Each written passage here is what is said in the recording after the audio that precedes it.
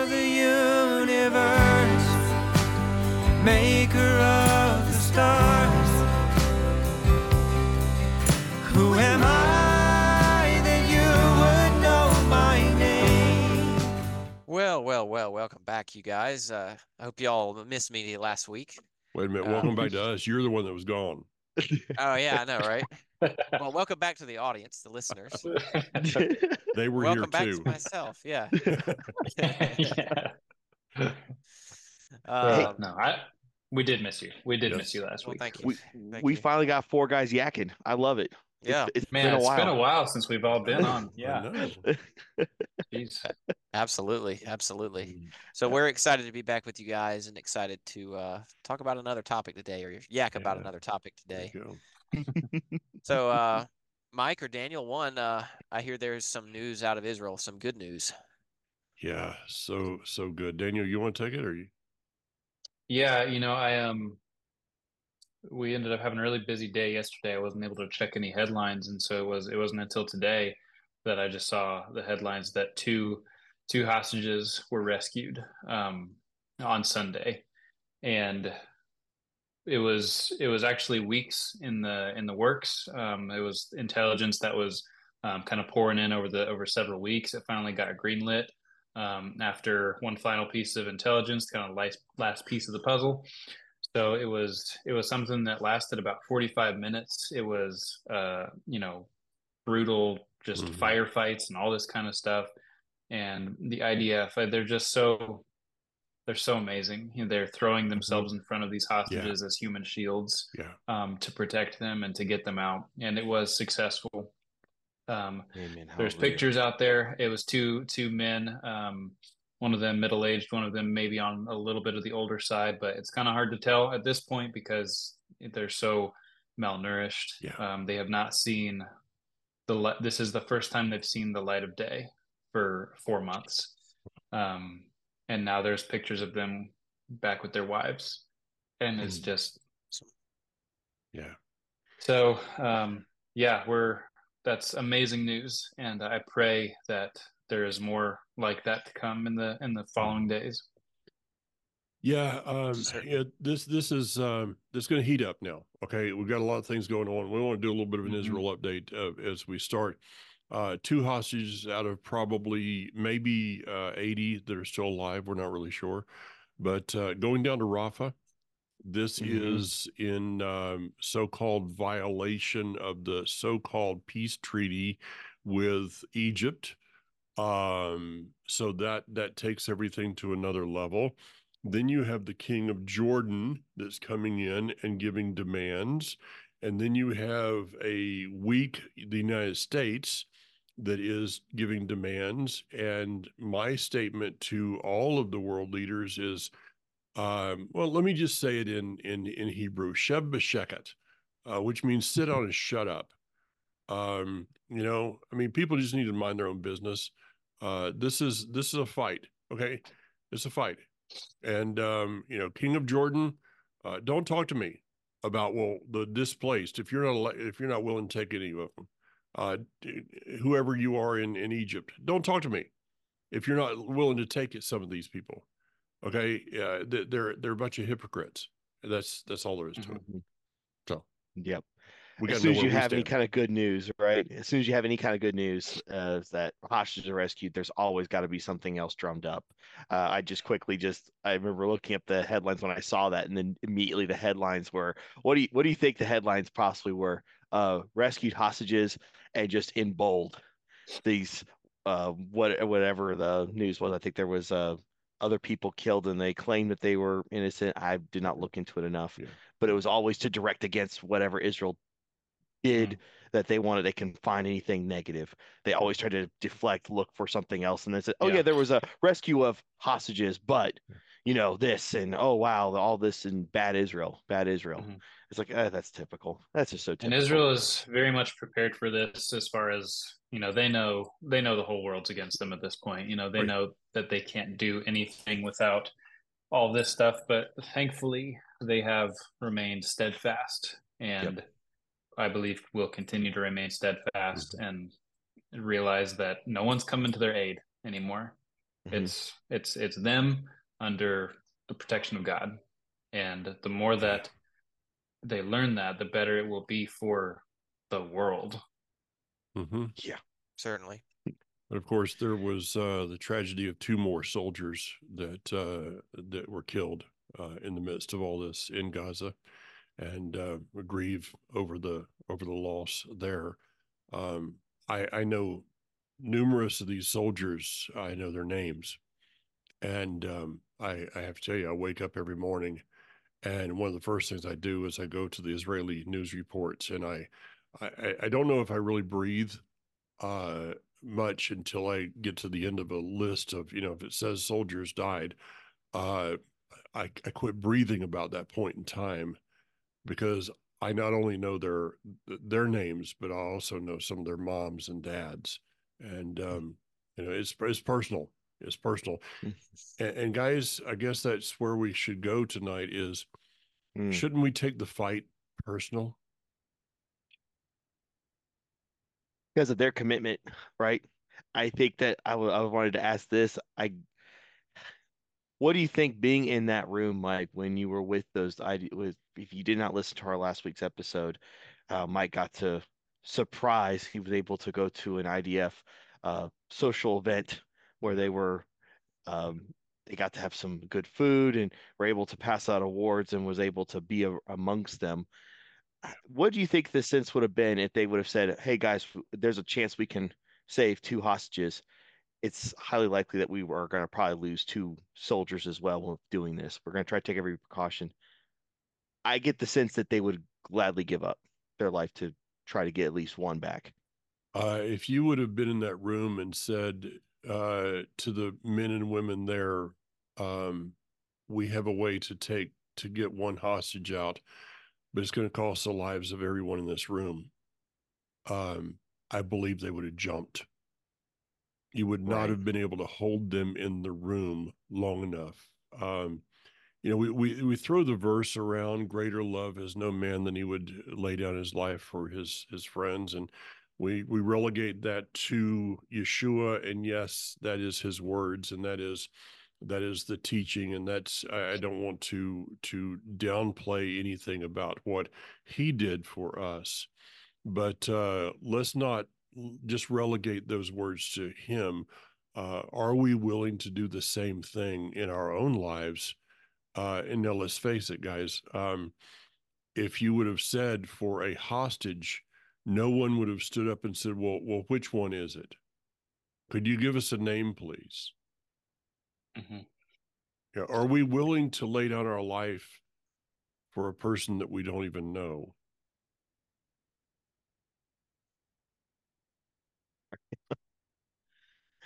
You may want to, Daniel, you want to take that one? Jeez.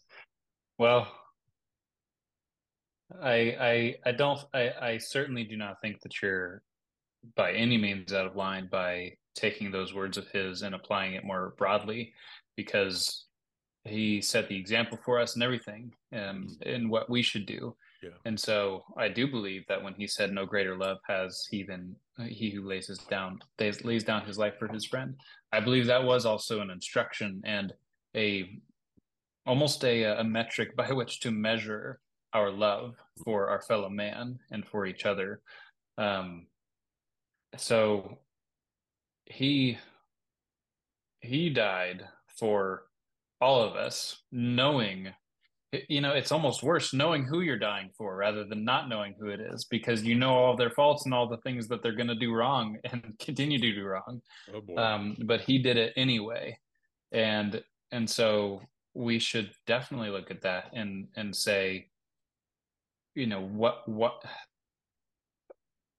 greater level of love to strive for than that? One that says that, my Father is the creator of all of these people, and if he would send his son to die for them, then I should also be willing to die for them. I guess that's where I was wanting to go there with you, like what you guys are bringing up is that we see this bravery, heroism, courageousness. Like we see all this coming from some part of the world that probably a lot of our listeners haven't gone to. I think there's quite a few that have, and thank you for going. And we hope that even more will go over that to that land that is just amazing. I think that I look over there and that's happening right now over there. And but now let's come back here towards America.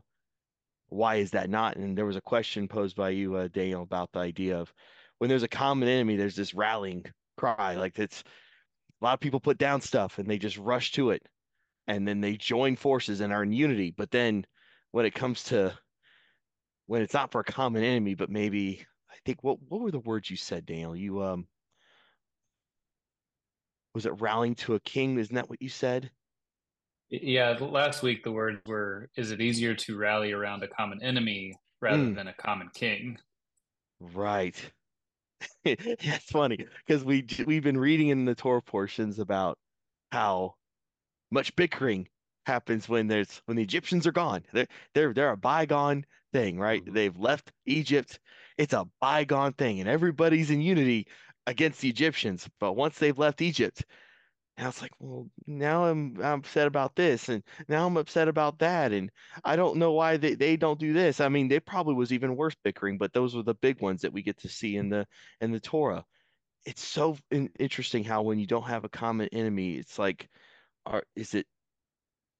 I wonder what y'all's thoughts are on the idea of maybe when it's like a time of peace or whatever that we just like to, well, we're gonna bicker about something. We're gonna Mhm. look into something. We're just, well, I think it needs to be this way and it has to be Mhm. this way. Because as Mhm. soon as the enemy comes, like I think even when Amalek showed up, they kind of just put that away and go, well, we better go fight them. Um, so I guess I look at that as it's just interesting how we won't rally unless there's an enemy. Mhm. Right. I think sometimes that's why God tests us by putting enemies in our midst to see how we will behave toward each other in response to that threat. Um, it's interesting, this reminds me of just like what happened in Israel when, the planes hit the towers on 9/11. There was a certain feeling in the air in America where, everybody was unified. Mhm. Everybody was a patriot. Everybody was, they had national pride. Um, I think or maybe it was you or somebody else I heard say, I wish we could have another 9/12, so that we could be unified again. Um, but at the same time, I think that there is something to be said of being united beforehand with the common goals, with a common purpose. That love, the love of the Father should transcend, even in our congregations. We all have those people that we might disagree with, but anyway. So let me throw a little curveball into all of this thing Mm-hmm. here. Um, one of the things about the fall is that we were given an ability to fight for something. Okay, and maybe this explains a little bit about what happened in the garden. That in the garden everything was perfect. Okay, I mean, there's no you don't have to fight for your garden because there's no weeds. You don't have to fight for the fight through the thorns for the rose because there's no thorns on it. Uh, there's something innate in our human psyche that wants to have something to fight for. I've said this in many different places. The most difficult place that I have ever been to, speaking, when you start to speak about spiritual warfare of any kind, about praying, about laying hold of something in prayer or something, like that. The most difficult place I've ever taught that is New Zealand. Now, New Zealand's an interesting place. One of the most beautiful countries that there is in the world. It's gorgeous. But New Zealand has something that's really interesting. There's nothing on the two islands that can hurt you. Well, actually, there is. There's a myth about a spider on some island beach that nobody's really seen the spider, but if you get bit by that spider, it can kill you. but there's no snakes. You can leave your windows open at night. There's no bugs. There's no mosquitoes. There's no flies. It's just, I mean, it's as close to utopia as possible upon this earth today. And when you talk to people there, and this is not judgmental about the people, it's just the psyche. When you start talking to people about spiritual warfare, and there's a battle going on around us and all this, it's like, what are you talking about? So unless we have something to fight for, we tend to, as I said to you guys before we got on, if we do not have something to fight for, we end up fighting with. Ted Congregation, you mentioned, Ryan. If there's a common enemy that walks in the door, we all fight for it. We all fight for whatever that is. But if we don't have that, then we'll end up fighting with each other. Are you so go for it, Daniel, go for it. I was just going to say, it's so strange when you really think about it. Yeah. That you would think in a perfectly logical world that if times are good and you have a great, just to go with this this scenario, we have a great congregation and everything's going well, and you've got a great praise team and the pastor is like really hitting it, and you're getting in small groups with people and you're really getting close and intimate in that way. You would think that it would be easier to stay unified because things are good rather than staying unified when things are bad. But it's just not the case. It's really not. It's just this complacency, this apathy, this very strange thing that when times are good, like you said, there's no, it's because we're humans and it's so easy to forget. We are incredibly, have the memory of a goldfish, as far as what we remember that God did for us a year ago, what he brought us out of. And it's way too easy to forget. And so it's just so strange to put it in those terms, to really realize that it is easier to unify and come together when there's actually an enemy or something to point at and say that is trying to tear us apart.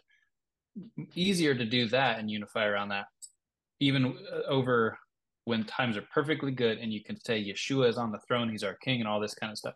It's just so, I don't understand it. And I'm like thinking, like, what's a good example of a time when people have stayed unified under anything? The first thing that came to my mind actually was kind of the legends of King Arthur and the Knights of the Round Table.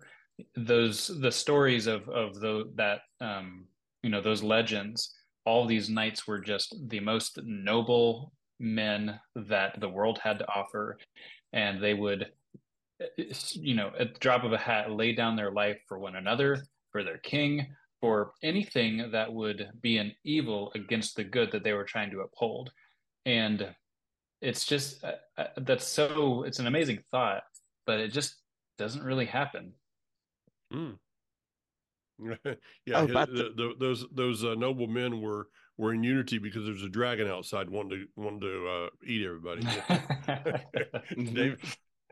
I'm about to say, like what your point was, Dale, Mike, what you guys brought up, that I was trying to think of something, and the only thing I could think of was kind of just going way back, but also looking at like Spartans were very unified because again they had a very common goal, but again everybody was almost beaten to that point. I'm not a major historian at all, but I remember just from those stories it was very hard to go against them because they were so unified. They did a lot of questionable things, of course, but there was this identity in knowing who they were and then who the enemy was.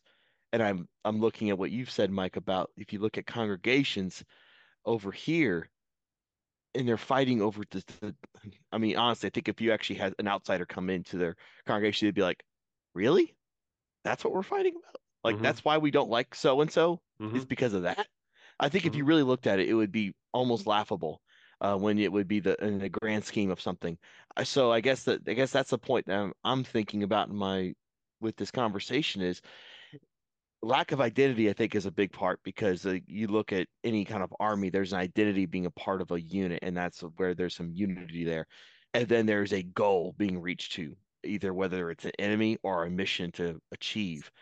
And last time I read, I think God left us with plenty of missions to try to achieve. Is it a lack of going after those or trying to fulfill those missions? Is that what's causing some of this bickering, some of this stuff? This is something I'm thinking in my mind, maybe. Okay. There's a line from Napoleon where then the ambassador asked him, he goes, well, you French only fight for greed, while us British, we fight for honor. And Napoleon responded, well, every man fights for what he lacks. Ouch. I was reading in Judges recently, and it's the first couple chapters are very interesting. There was some stuff that I saw in there that I just do not remember. God is essentially, he's talking, and it's almost as if at the beginning of Judges, he's speaking as though he was speaking before they even entered the land, in a prophet, kind of how the Bible does that, backwards and then prophetic, and then it jumps back to where it actually is chronologically. But it's like God is saying, I know that you guys are going to fail to carry out what I told you to do. You're not going to drive out all the inhabitants of the land. And so here's what I'm going to do. He then says, I'm not going to drive them out from before you. But that's why I kind of think it's kind of doing this back and forth thing, because he did say to go in and take possession of the land and to drive out its inhabitants. But then in Judges, he's just saying, I'm not going to be with you to do this. And he goes so far as to say, I will do this to test the generations. And so he's literally using the failure, quote unquote, of the previous generations to test the next generations. And it's almost like that same cycle that we see playing out in Judges, where they have something to fight for, they see the goodness of God, they have a good time for 40, 80 years, a couple generations, and then they become complacent, and then they kind of just go through this cycle. And I guess really in the end, nothing has changed. Yeah. That was a great point about the generational thing. I wanted to run with that a little bit, because I was about to say, if our listeners have never just sat down and read the book of Judges from chapter 1 to the end, it is so worth a read. It will give you such a different perspective of where we're like what's going on, because it's truly I think it would be horrifying is one way, because you realize how far they fell, like how badly they fell, but then how much God just mercifully just kept bringing them back and bringing them back and bringing a Messiah-like figure every time. And it was just truly amazing to see that. I do like that thing about how that was to be left for the next generations. I would love to. I'm gonna have to search for that verse. I'm gonna find what you're referring to. That's what I really. That's something interesting right there. Let me take a little different spin on this thing. Maybe worth fighting for, and maybe there's a key there that we as a whole, as those who follow the God of Abraham, Isaac, and Jacob, those of us who believe Yeshua to be the Messiah, maybe there's a key that Rav Shaul, the Apostle Paul, got a hold of when he over and over and over again in his writings told the people that there was something worth fighting for. Okay, let me read you a verse. In 2 Timothy chapter 4, and I'm doing this King James here, so bear with me while I try to put it into something that makes sense. It's a joke. Not really, but I said it. Okay. Therefore, there is laid up for me a crown of righteousness, which Adonai, the righteous judge, will give me at that day, and not to me only, but unto all them who love his appearing. There is something out there. And Daniel, your mom has been going through a number of books about, about things that are, the scripture talks about of the heavenly realm and the new earth and the new heavens and renewed earth and all those things. But there is something that we are fighting for that is out there. Here, Paul says there's a crown of righteousness. And maybe if we got a hold of that, let's call it in a different term, there's a trophy at the end. Now, I heard that yesterday, Sunday, that there was some kind of game that was played that millions of people watched. I didn't, and I don't watch the halftime show because I really don't like demons, and I don't really care anything about whatever her name is, the little blonde thing. I don't care. Yeah, if somebody watched the game, I don't care. Okay, and don't judge me for not caring. And I won't judge you if you do care, because I don't care. But you look at how those people got up there and were willing to injure themselves for life for a piece of glass trophy at the end. And then you think of the millions of people that gave $8,000 a seat and didn't even get to hold the trophy. Plus, they paid their $20 for a non-kosher hot dog and didn't even get to hold the trophy. Okay, but they felt that they were a part of something. Though those people on the field wouldn't have given them the time of day. Let's face it. If you're, I'm a big fan. You call the team we. They don't care about you at all. But you throw $8,000. Somebody will throw $8,000 at a seat, and then post something online about why you shouldn't give why you shouldn't tithe or give. I mean, Daniel, you hit it. People don't think right. When we start thinking eternally, then we begin to think properly. Your thoughts? Well, I was going to say, Mike, I think more than the glass trophy is this idea of earthly immortality. I'm so good in my field that one day my name will exist in a hall of fame, so that future generations will know who I was. Or I purchased a ticket. I was there when I saw with my own eyes so-and-so throw that pass. You know what I mean? Yeah. It's a counterfeit. That's what it is. It's a counterfeit. Exactly.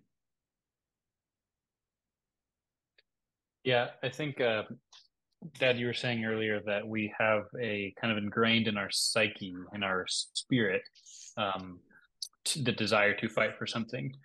And that is especially true in men. Just as you look at who men are and what they do in scripture, and just the biology of it as well. But the same is true. I've always found it very interesting that, or I remember hearing it put one way, that men have this insane desire to fight for something, to devote themselves to something, to just be willing to run into the flames for it. And the enemy knows that. And so he uses things like sports, things like movies and TV shows and just all this stuff to capture that part of a man, to make him throw his allegiance and his loyalty and his energy to the wrong thing. because if the men in the stadium there were to take the amount of energy and devotion and planning, and the people with all the parties all over the United States, like the amount of planning and just to make that party, if the men would take that same energy and devote it to something eternal, the world would be changed overnight. It's and I know this is true of women as well, as far as like devoting yourself to something, but this particular thing I'm talking is specifically true of men. Mm-hmm. Or at least used to be. At least used to be. That's the way it's supposed to be. I'll put it that way. Yes. It's that comfort thing. That's something that I was talking with the guys a little bit about, that idea of, we've actually been talking to in our own home group, the idea of we really need to get comfortable with being uncomfortable. Because we have this innate desire to want to find comfort and wanting to be comfortable. But it's very clear in scripture, there's a point that's actually that there's an innate human thing about us fighting an enemy. There's something that's built inside of us that we want to fight for something. And I would probably suppose that's probably a reason why we fight over some of the dumbest things. I'll say it, some of the dumbest things. And social media just helps us fight over the dumbest things even better. Like, it really helps us excel at that versus being off screen and looking towards our communities and figuring out how to make something work better. It's just looking out. And yeah, like I love the idea of making it's the counterfeit, because you're right. If a lot of these distractions were to just go away, you do wonder, I think a lot of things would be changed overnight. It would, because there'd be a common goal towards something. What that would be, whether it be war, right? Whatever that would be, but it would be something. Yep. Something would change overnight because people then would be driven to do something. Yeah. And so are we to wait for it to come to us to then engage, or do we try to proactively get in the fight versus waiting till we have to be drafted to fight? Ryan, you want to run with that? I'll give it my best.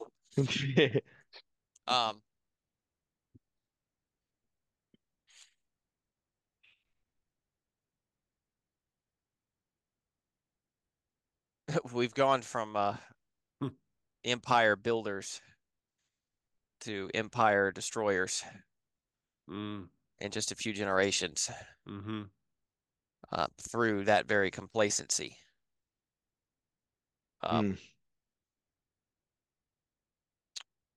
It's funny because part of our mandate is to seek first the kingdom of God, and all these other things will be added.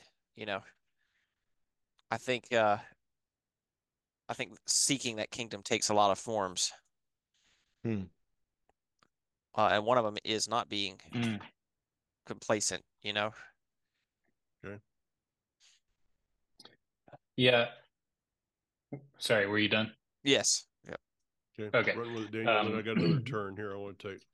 Yeah, the seeking, it's not a passive thing. You think of seeking and you think of movement and observation, and I'm just kind of picturing a person trekking through foreign lands, and they're mapping it out, and they're establishing places here as they seek things, and that seeking the kingdom of God is active in multiple ways. We're supposed to be establishing the kingdom. We're supposed to be taking dominion over places, and to spread the word, to spread who Yeshua is and the kingdom that he has come to establish. That's the very message that he shared. Was the first message, the main message he shared was the kingdom. Repent, for the kingdom of heaven is at hand. That was the main message, and so that is like the thing to be active toward. And as you are active toward that, you're occupied, you're doing something, you're taking ground, and there are like moments of respite, of rest within that. But to be active in that and to be seeking that is probably the best goal. And I don't think it doesn't take as much anyone can do it. Let me put it that way. Anybody can seek first the kingdom of God and establish the kingdom within their lives and within their circle of influence. They can establish the kingdom there. And as they do that, it is being in the fight, and it's also preparing for the fight to come, to kind of go back to what David was saying. Okay. Mm-hmm. So is it possible we can take that that very chauvinist statement that Daniel was talking about of men have this thing of fight, and I know that women do too. I mean, I mean, it is inbred in women, but it's something different. And that's the thing of men and women need to understand the differences that they have in their calling, their calling of that fight. So is it possible for let's talk about guys. Is it possible for a guy to spend so much time fighting on a video game that he doesn't have enough fight afterwards to fight for what is truly eternal, and that is his family? And so his energy, the amount of energy he's been given to fight, he gave it to something that was fake, and therefore didn't have enough left to give to what was really important. I'll take it a little bit more personal for some men. There is an epidemic right now going on in at least the United States. I think it's in various other countries also, of men who are no longer showing intimacy to their wives. Why? Because they're addicted to pornography. So they're taking the very nature that what God gave them to do something, to be someone, to speak into and even develop and make generations to come, and they're putting that energy into something that's artificial, something that's fake, and therefore don't have anything left over to give to what is righteous.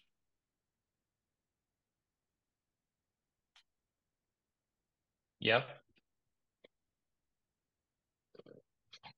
Sadly, we're part and of I it. would say, go ahead, Ray. Go ahead. No, I was just going to say that sadly, we're part of a generation who has been robbed of the lasting things. Or has given up the lasting things for immediate fulfillment.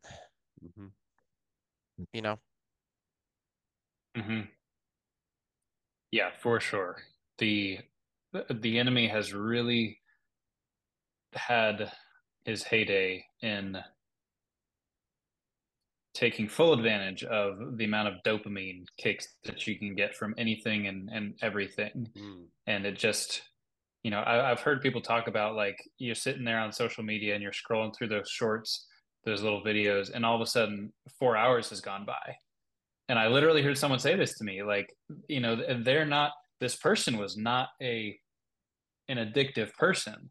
This person was not someone you would peg as someone who could actually do that, but just the virtual, you enter a time warp with some of this stuff, and you just have no concept of time, and all of a sudden you've wasted so much when you didn't even mean to.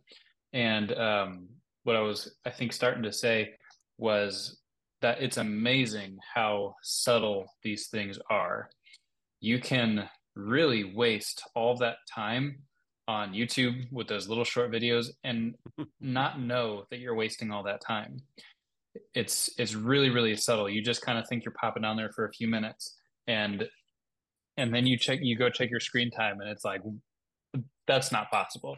There's no possible way.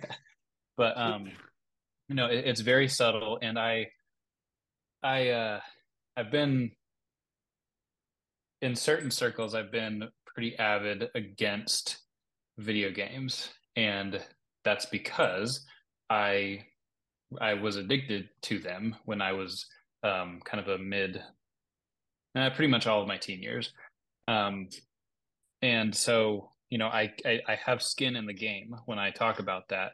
And it's very fun, quote unquote, to see when I mention that in certain group settings, who is the first to speak out and contradict me, because they are the one that proves my point the most.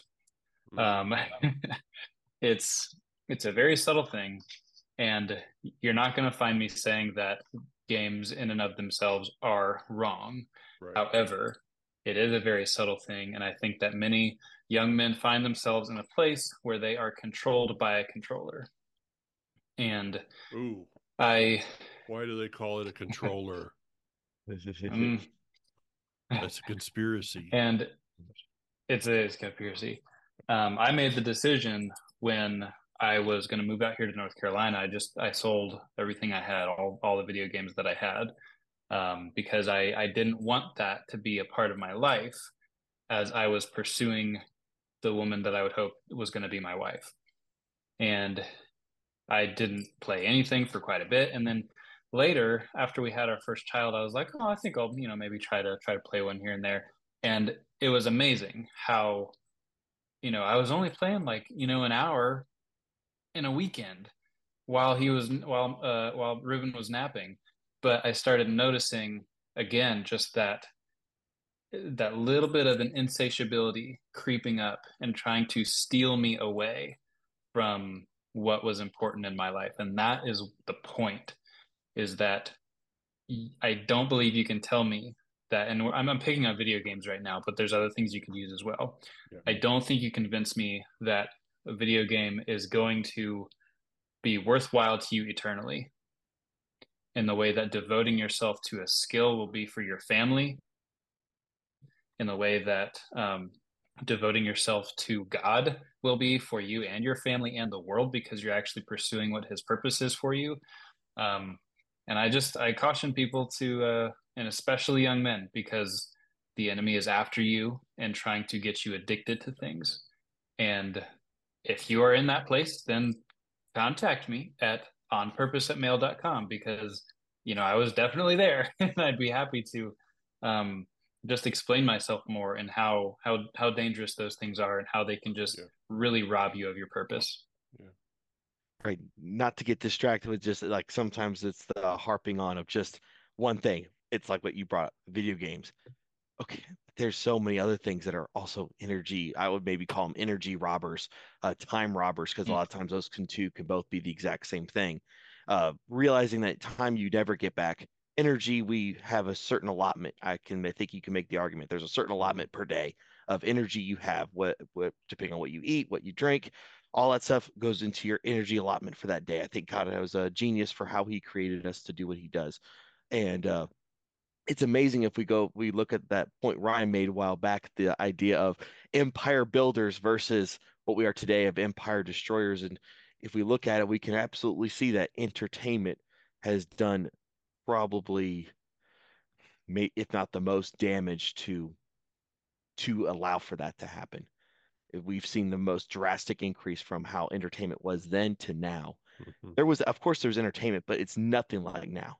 Nothing like how easy distractions are. There's nothing like it being accessible in your hand versus having to drive around somewhere, right? That wasn't even considered back not that long ago. That's what's crazy. Not that long ago. And we now see this. So this is a part of, I think, the battle for the generations that are here. This is a part of the battle. And I think that if we're like, well, what's the enemy? The enemy is what's stealing away. I think you can look at that first. What's stealing your time away? Take a time management, and then a lot of times we don't want to be accountable to that. So, okay, where's your time management at? Where is that? If you could allot how much time, or the terrifying thing, why don't you go on your phone? It says the amount of screen time average per day. That's pretty terrifying. Of time that's been spent on a screen that isn't doing something else, whatever that might be. Because again, family's super important, right? I think Mike has been one of the loudest people I've heard when it comes to that. What's your first mission? Right. Everyone says their stuff and you're like, Yeah. It's your family. Your family. It's like, stop thinking all that stuff. It's your family. That's first and foremost. So I think that if the more, instead of us getting so distracted with the debates on all these other things. Let's focus on, okay, let's recognize the enemy. What is the enemy? And because in certain areas it's going to be more than others, where that comes to, and maybe just taking control of your life. Maybe you found yourself, those listening, like you found yourself, you're actually lost in the what would you say, the clutches of uh, being torn away to this, to this, to that. Again, reach out to us. Yeah. Love to help out. And if we need to explain more, or if we can help explain to see a different perspective, because again, we need a perspective change in especially men, but also in women as well. We need to get a perspective change on where we're at, because we like to look at, well, it's a time of peace, everything's fine. No, you're actually actively in a war zone at this point. It's to just take you away from everything else so that you just sit there buying, helping ad companies make more money by you giving more and more attention to them to buy more and more and more and more, using the resources that you're going to a job to make more money so you go buy. You're part of the vicious rat race cycle. We got to get out of it. You mentioned, let me put this in real quick. You mentioned there's never been a time that's been more about entertainment. Let me read you a quote from, who is this? Juvenal? I have no idea who that is. Probably Alex or of course our mutual friend that put this online, Jared, would be able to tell me. But this is about the time of Rome, I would imagine, from the picture, and it says, "Give them bread and circuses, and they will never revolt." I was just about to quote that line. Yes, right. I got it in front of. Yeah, which is funny because I saw an advertisement and it was stream the Super Bowl live, brought to you by TurboTax. There you go. And I thought the founding fathers would be rolling in their graves. Oh yeah. Well, this one, the picture, the meme on this is a picture of half of it is the Greek stadiums, and the other half is the Super Bowl, and it looks exactly the same. I mean, is exact. So give them bread and circuses, and they will never revolt. Wow. And Daniel, I wish you'd have told me about the shorts, the YouTube shorts. Okay, I'm used to something else kind of shorts, but you know, I mean, that's just where I grew up. So I didn't. Okay, I don't spend a lot of time on YouTube, and so the other day, it came back. It's supposed to be gone. Perfect timing. No, the timing of that. I tried to get it. I thought I had the setting to where it went away, but it doesn't. See, it just does things. That got me so bad. It's crazy. So I wish you'd have said something to me about those shorts, because I'm scrolling through a little bit the other day, and I hit this one subject that I wanted to hear about, and about the fourth time, I'm like, I've heard this before. What is this? And then I looked at it and it went shorts. And it's like, I listened to the same thing 4 times. And I never got in it, you know. And the thing about the shorts is it never tells you anything. It's kind of like wearing shorts. It just doesn't cover as much as it needs to. Oh my gosh. Good. Get me out of there, Ryan. I heard Sam Elliott say the only thing shorts reveal is that you're not a man. Oh, oh no. I don't know if that necessarily got you out of it. No, probably not. Yeah, I don't think there was any saving there. No. Oh man. Okay. I was gonna say I was gonna say something, and I'm gonna talk until I remember what it was. Oh man. It was kind of in the same vein as the bread and circuses. But no, it's not coming to me. I know that from based on like what you're talking, because like, right, you're right. This is not a new thing that we're dealing with. This is something that has been established. We saw this before, and it did lead to the destruction of Rome. If you think about it, it did eventually lead to this destruction. We currently are going through a lot of turmoil, and whether it be political, between the sexes, between the races in this country, there's a lot of turbulent things going on. And I think if we could, I don't think it's far-fetched to say that those who are that have power understand that, and they are trying to keep things the way they are for only so much time. And they are trying to control outcomes they're trying to play God like like anyone who has lots of power wants to have the power that God has, and they're insatiable in trying to reach that power level. So I think that we understand that the more we can do to detach from schemes, that they don't have the grip like they do to quite a lot, and how easy it is to be held by that, the more we can do so much more. I think that maybe, and I know that there's a scripture to back this up. I just can't quite remember it. But I think maybe what a lot of this comes down to is a misinterpretation of times of peace. I know that it's very nice to, as you get to the end of a project or something you're doing, to kind of kick back and be like, oh man, it's nice to have finished that project, and now I'm just going to enjoy it for a while. And that's a good thing. And that's why God gave us Shabbat. 6 days you labor and 1 day you rest. And what I think one of the purposes of Shabbat is to really truly enjoy the labors that you have done in those 6 days. But on this side of eternity, all we get is that 1 day. And it's never satisfying for very long to finish something. But I think once we get to eternity, that's when we can really sit back and appreciate and really bask in all of the labor up until that point. But for now, we labor and we 6 days and we rest 1 day, and we labor 6 days and we rest 1 day. And we have to view times of peace not as times of laziness or complacency, but as times of just less action. You work hard to produce peace, but if you don't continue to work hard to maintain peace, then you're going to be working hard to produce peace again. And maybe that's what I'm trying to say, is that it's just a shift in your labor. There's just a shift in how you approach things. You're working hard to produce it, and then you're working hard to maintain it. And the desire is that you don't have to work as hard to maintain it. But if you stop maintaining it, then you're going to be starting from scratch. It's true. It's true. Hey, Ryan, I got a question for you. Yes. Do you think that Rome would have fell earlier if it had been bread circuses and cell phones? Oh, indeed. Because then you could just live stream the Colosseum. Brought to you by TurboTax.